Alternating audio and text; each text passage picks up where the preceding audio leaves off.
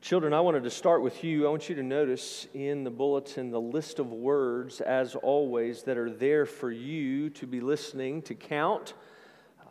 But I also wanted to let you know that I'm going to ask a question in just a moment, and the question is just as much for you as the adults. The question is as much for you as it is your parents. The question is for everyone in the room. So I hope tonight that you will pay close attention, and I want to do something besides that I typically don't do, and I think it's safe to say I probably have not done in 2.5 years, and I want to begin with a story. The story is of a missionary in South America, and he, on a 120-degree day, decided he wanted to cool off, and he wanted to take a swim in the river that was there near where he lived. But before he did so, he asked his neighbors, some of the locals, if it would be safe for him to swim in that river, considering there were piranha in the river. If you don't know, children, what piranha are, they are man-eating fish. And so he asked all the locals, and the locals say, sure, you can swim in the river here because piranha only attack in schools, and they don't swim in schools in this part of the river. So he spent the rest of the summer swimming in the river, cooling off at the end of the day, and was appreciative of it until come fall. And there was a story of a fisherman that had been out in his boat in that part of the river, and he had fallen out of his boat, and he was never found again. And so this missionary goes back to the locals and says, are you sure that it's safe to swim in this part of the river? With the piranha and the story of this fisherman, they said, we assure you it's safe to swim in this part of the river because the piranha do not attack, they only attack in schools, and they don't swim in schools in this part of the river. And so that it dawned on the missionary, thought he ought to ask, so why don't piranha swim in schools in this part of the river? And they answered, piranha don't swim in schools where there are alligators.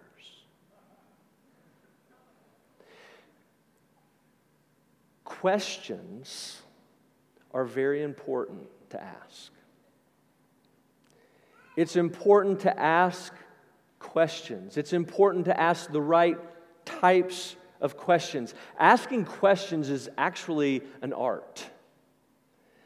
It's something that you need to learn to do. It's something that you have to concentrate on. It's something that you have to practice. It requires a great deal of thought. It also requires the ability to listen well, to watch nonverbals, and most important, it requires a genuine interest in knowing the truth. There must be a desire to know the truth. Lawyers must learn how to ask questions because they want to know the truth, and quite honestly, there are times that some lawyers don't. And so they have to learn how to ask the right questions to get the exact information that they want. Their questions have to be appropriate depending on what they desire to hear. That doesn't apply to Ryan, by the way. Doctors have to ask the right questions. Right? They need to ask certain questions because the responses they receive will determine a particular plan of action. And in some cases, it can be the difference between life and death. Mechanics have to ask the right questions. My daughter and her husband were on their way back from Michigan last week, and they had brake trouble. So they call his grandfather, who is a mechanic, and he began asking questions, helping them determine what it was, and he determined it was a master cylinder rather than the pads and rotor, which I was grateful for because I had replaced the pads and rotor the summer before. Teachers have to ask the right questions. Right? They need to know and help students with subject-verb agreements and certain steps in long division, and they have to be able to hone in and figure out what it is that they need to know. Pastors need to learn how to ask the right questions, to diagnose deep spiritual issues so that we can apply the gospel to the heart, soul, and mind appropriately. Questions. Asking questions is very, very important. And I begin there, and I began the way that I did because Jesus was the master question asker. He knew how to ask questions. He knew exactly what needed to be asked because he was wanting those that he was talking with and those of whom he was asking questions to discover what they were actually thinking and feeling and believing. And ultimately, he wanted them to know and believe the truth. And he got to the bottom of their issues by asking those questions. And his questions were always for the benefit of those he was asking more than it was for himself. And the question he asks in our passage tonight is actually the most important question that anyone has ever been asked or will be asked. And it's the most important question that anyone has and will ever answer. In the passage, he asks the apostles, "Who do you say that I am?"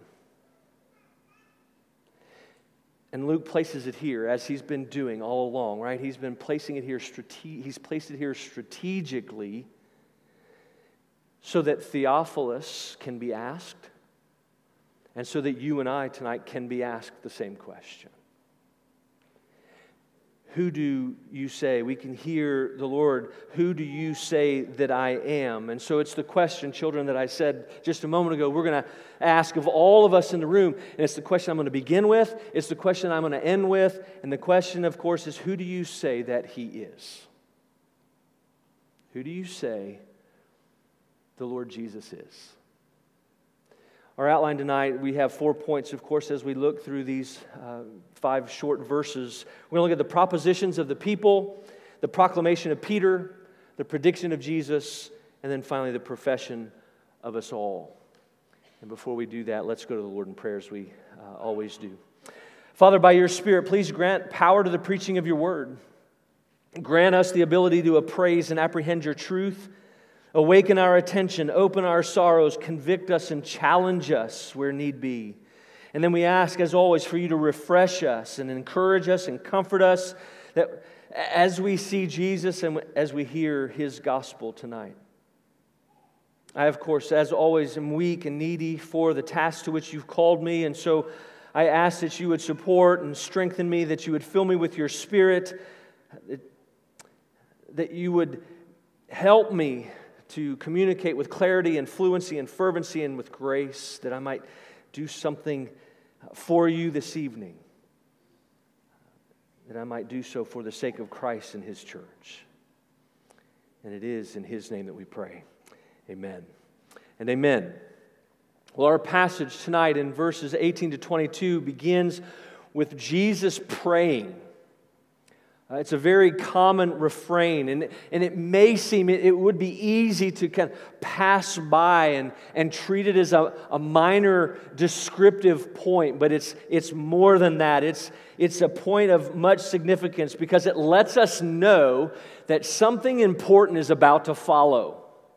It's something that we've seen throughout the gospel so far. We're going to continue to see it as we progress through the gospel.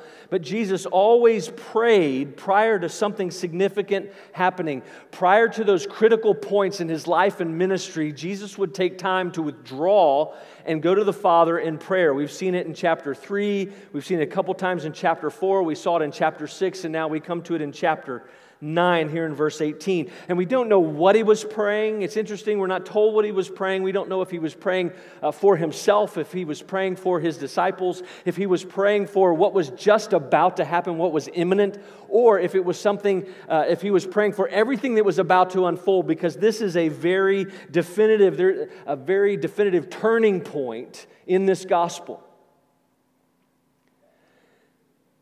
And what we do know is that he took the time, he was alone, he withdrew by himself to pray to the Father.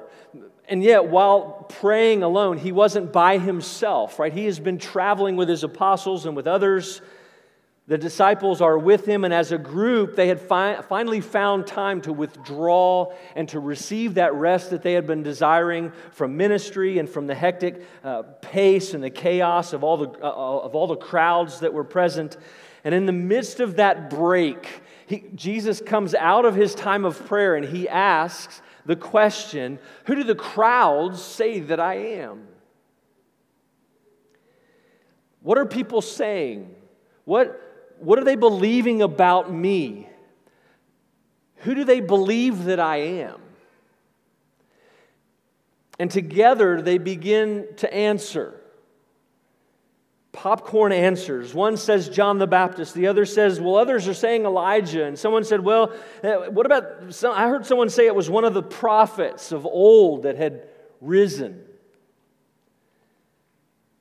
And so what we realize as we listen to those answers is that the people in the crowd had their own wide and varied opinions about who Jesus was. And it was all based upon their limited intellect or their limited knowledge. Others were simply guessing, taking a shot in the dark. Some had been basing it on their own imaginations, conjuring up images of who he was.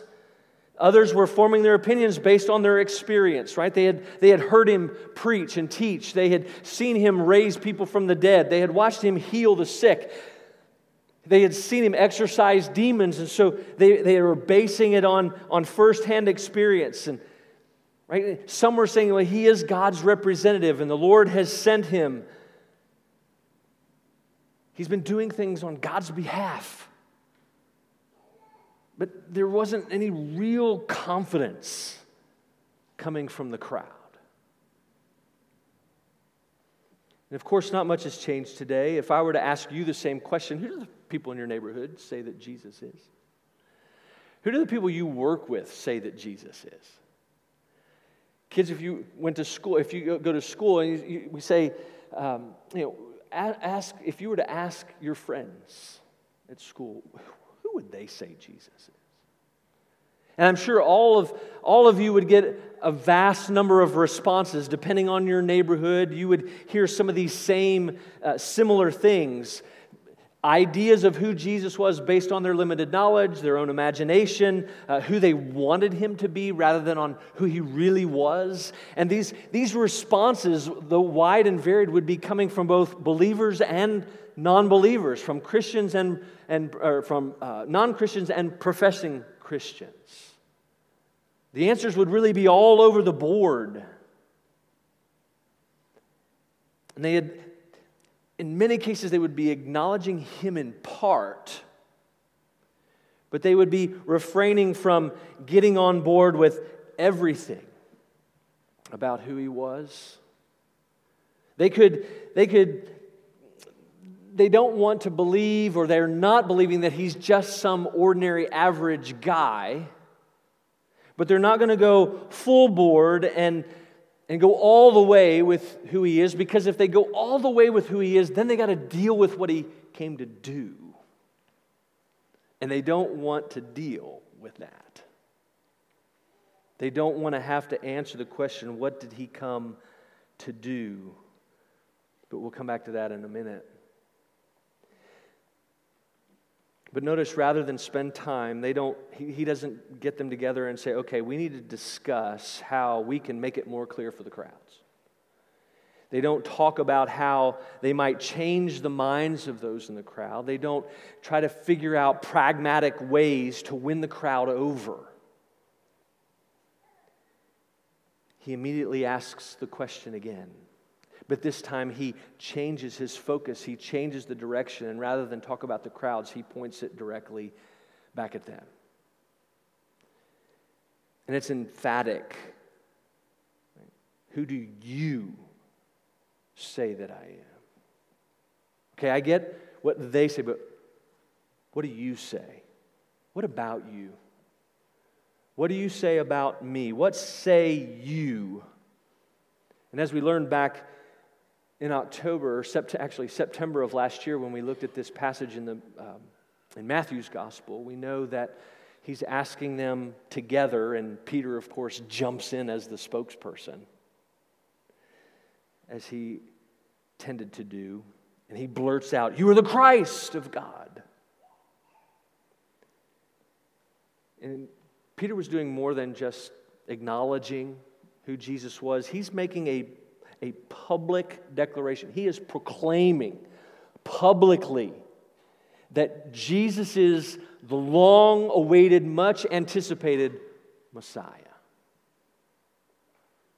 He is blurting out that this is the warrior king, this is the anointed one, this is the one who has come. You are the one that has come to deliver us from the oppression and tyranny of our enemies, and to reign mightily and to reign with authority. You're going to reign with the same mighty hand and outstretched arm that God had reigned with over our fathers when He led them out of Egypt. We're anticipating you to do the same thing. Right? They, as good Jews, had been waiting for that. They had been waiting for that one who would be from the line of David, who would be the King of Kings and the Lord of Lords. They had been looking for the servant of God. And no doubt they had heard about the things that He had done before their arrival on the scene. They had heard that He had been anointed by the Spirit. And anointing, of course, was a common Old Testament practice in regards to prophet, priests, and kings. So He's been anointed. They've heard what He said in Isaiah, in the synagogue that day. He said that He had come to fulfill Isaiah 51 and Isaiah 61 and Isaiah 58.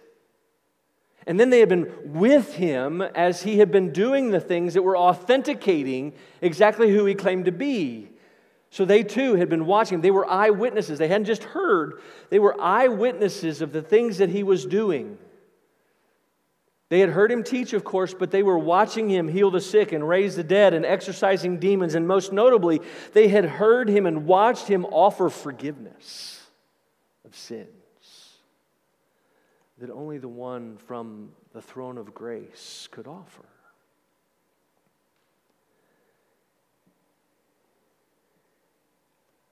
And it's important to note something here, and that is the fact that Peter and the others had come to very different conclusions than those in the crowd.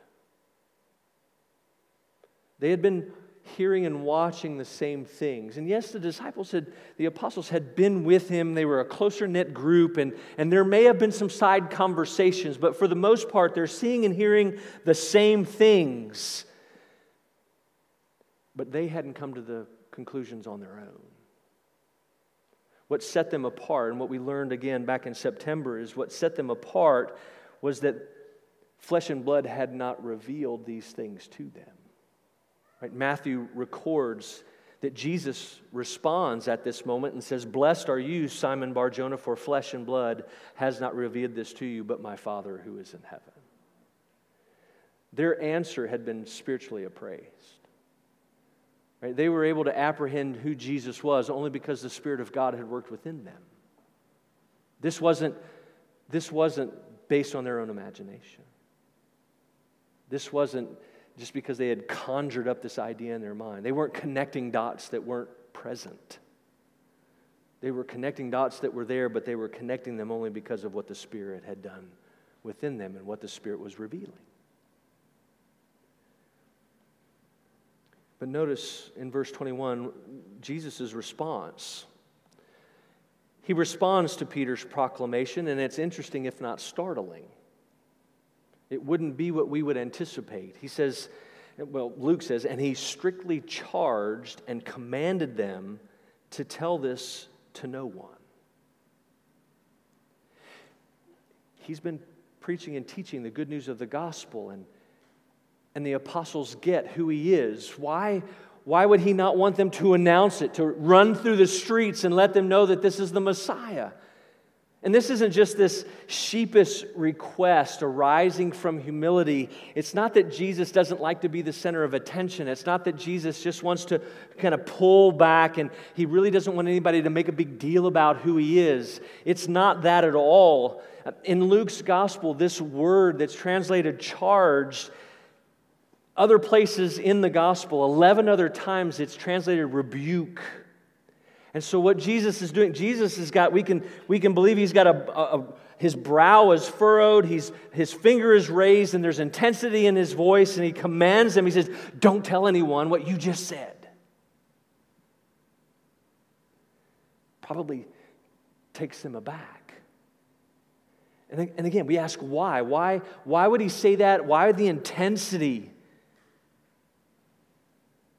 And the answer, of course, is the second half of verse 21.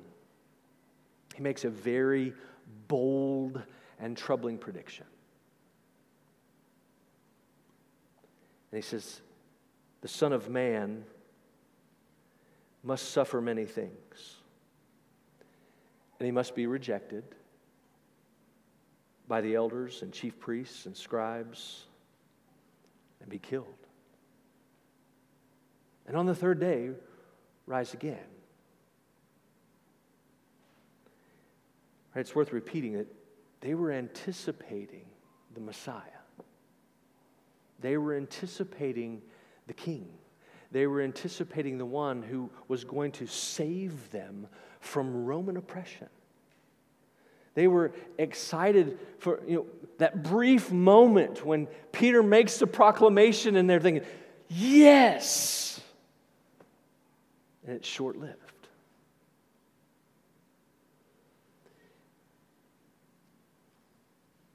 He was going to make all things right, politically, economically, socially, spiritually, but Jesus knew something they didn't know yet. You see why they had a firm grasp on who he was? They didn't have a firm grasp on really what he came to do. They were right. He was the Messiah. He was from the line of David, and he was going to rule and reign. But they didn't understand what he must do first. They didn't understand that servant of God must be a suffering servant. They hadn't put that together yet. And of course, this was the fulfillment of prophecy in Isaiah 53. And for the sake of time, we're not going to read it. If you want to turn there, I want to go back. We did cover and look through this chapter of the suffering servant 2.5 years ago, but I'd like to take a minute just to remind us of what it said. I want us to think about who the Bible reveals Jesus to be. And the third stanza is probably the most recognizable. Isaiah said that the Messiah was going to be smitten and stricken and afflicted and pierced through and crushed and chastised and wounded to the point of death. And all of that was going to be experienced for sinners like us. Right? Isaiah uses that personal language. He's going to do this for our transgressions, for our willful rebellion. He's going to do this for our iniquities, that the perversion of our nature due to sin. He's going to do this in every respect for our needs. He's going to do this for our moral and spiritual wrong and the guilt that is ours. He's going to bear our griefs. He's going to bear our sorrows. Any and everything that alienated us from God, alienates us from God, He is going to handle in our place and on our behalf.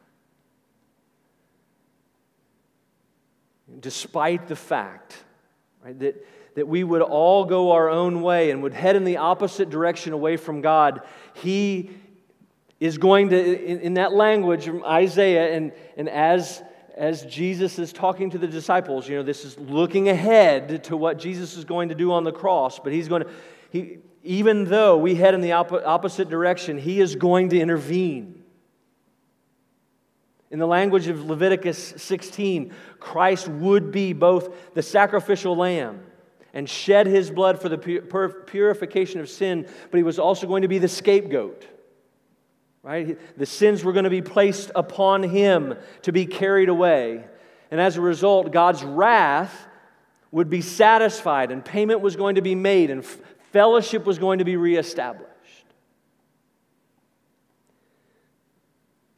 In the fourth stanza of the prophecy, though he would be oppressed and afflicted, and though he would be unjustly tried, unjustly convicted, unjustly sentenced to death and crucified, he would never at one time offer any verbal or physical resistance. He would never be violent. He would never lie. There would be no wickedness within him. Nothing negative or wicked within his heart, and there was no ulterior motive in his mind of how this might be thwarted. Every step of the way it was voluntary.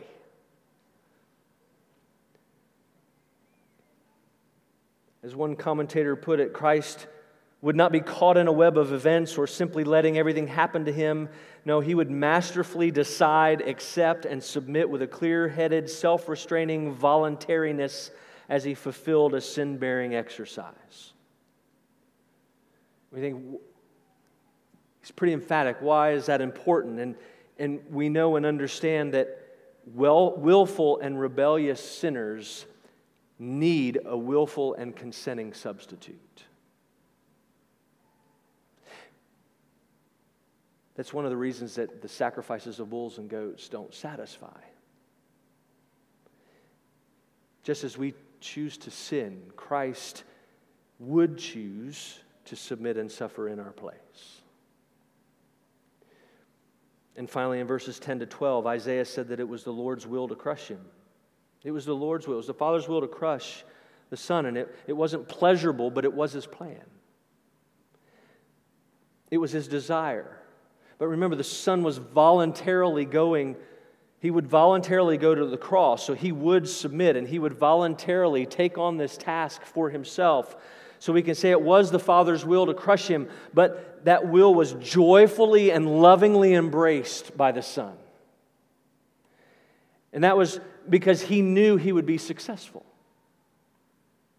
Verse 14 of chapter 53 lays it out pretty clearly. It was out of the anguish of His soul that He would be satisfied. And so the writer of Hebrews puts it this way: for the joy set before Him, He endured the cross, despising its shame, and is seated at the right hand of the throne of God. Right? He knew that many would become righteous, and that would be worth bearing their iniquities.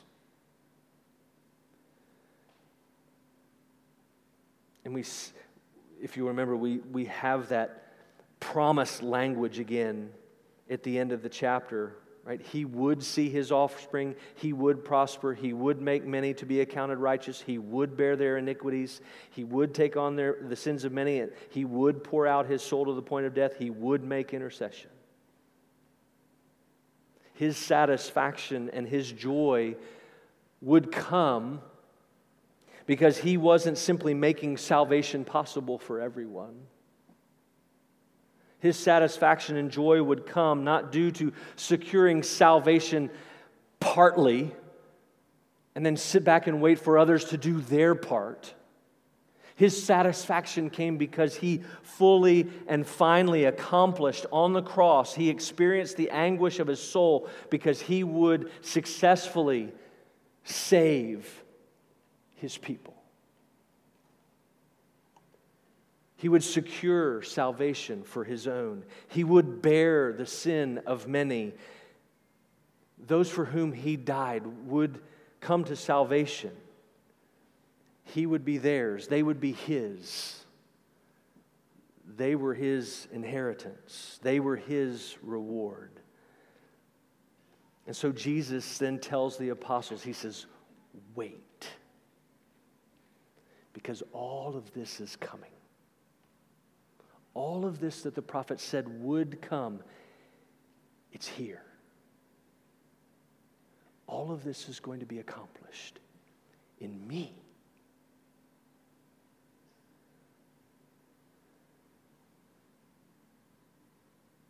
And people aren't going to understand. Right? He tells the disciples, you've got to, you think you're struggling, right? Just think of what the crowds are going to do. They're not where you are as far as who I am. You have got who I am down. You start proclaiming what I came to do. So let's hold off on even who I am.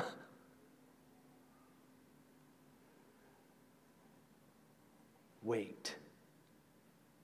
Wait until it's all finished. Wait until it's accomplished. Then will be the time. Now that leads us to our last point, which is the profession of us all. The Bible's clear, right? These 5 short verses, the Bible is clear. Jesus is the Christ of God. And as we've seen that through these, right, we've walked alongside and together as we've been reading through this gospel, and Luke's been building and building and building. This is who Jesus is. This is who Jesus is. And we're at that point, that turning point, and the question is being asked. Right? And everything, and we know from this side of the cross, right, everything that he said he would do, he did. Everything that he claimed about himself was validated. Right? He left the Father's right hand. He took on flesh. He remained God, but he took on flesh and entered into the suffering and sorrow and rejection and despair and weakness of humanity so that he could salvage and redeem and set us free and set those free, set everyone who repented of their sin and looked to him in faith, set them all free. And the question before us tonight is the question that I asked when we began. And the question we must ask is, who do you say that he is? And I've said since we began, because Luke has been doing this over and over and over again. He says there are 2 choices before us. The 2 choices are before us. He either is who he said he is or he's not. He is either the Son of God, he is the Christ of God, or he's a lunatic. He can't be just a good person. He can't be just a good teacher. He's either the Christ of God or he's not, and you can either accept him or reject him. You can either look to him or turn away from him. You can confess him, profess him, trust in him, or you can reject him. And the first option leads to life, and the second option leads to death. There's no alternative. And so there's some sub-questions that we need to ask. And if you're not a believer, if you've not professed Christ, I just want to ask you to think about why are you struggling struggling with acknowledging who he is? What's the struggle? What's the rub? Why are you struggling with who he is? Why are you struggling with the fact that the work he accomplished could have been on your behalf? Why are you struggling with your need of him? Be honest and ask yourself those questions. And then I implore you to acknowledge your separation from him. Acknowledge the enmity that you are experiencing with him. Acknowledge your sin and your need of a Savior. Repent of your sin. Place your faith in Christ. Look to him. And then for those of us who have professed Christ, those who are resting in him for their salvation, those who are trusting in him because of his work on your behalf, let's ask, when we think of his sacrifice, when we think of what he's done, how do we respond today? When we think about his work on our behalf, when we consider his payment for our sin, when we consider the free offer of the gospel, are we still in awe? Are we still in awe of what he...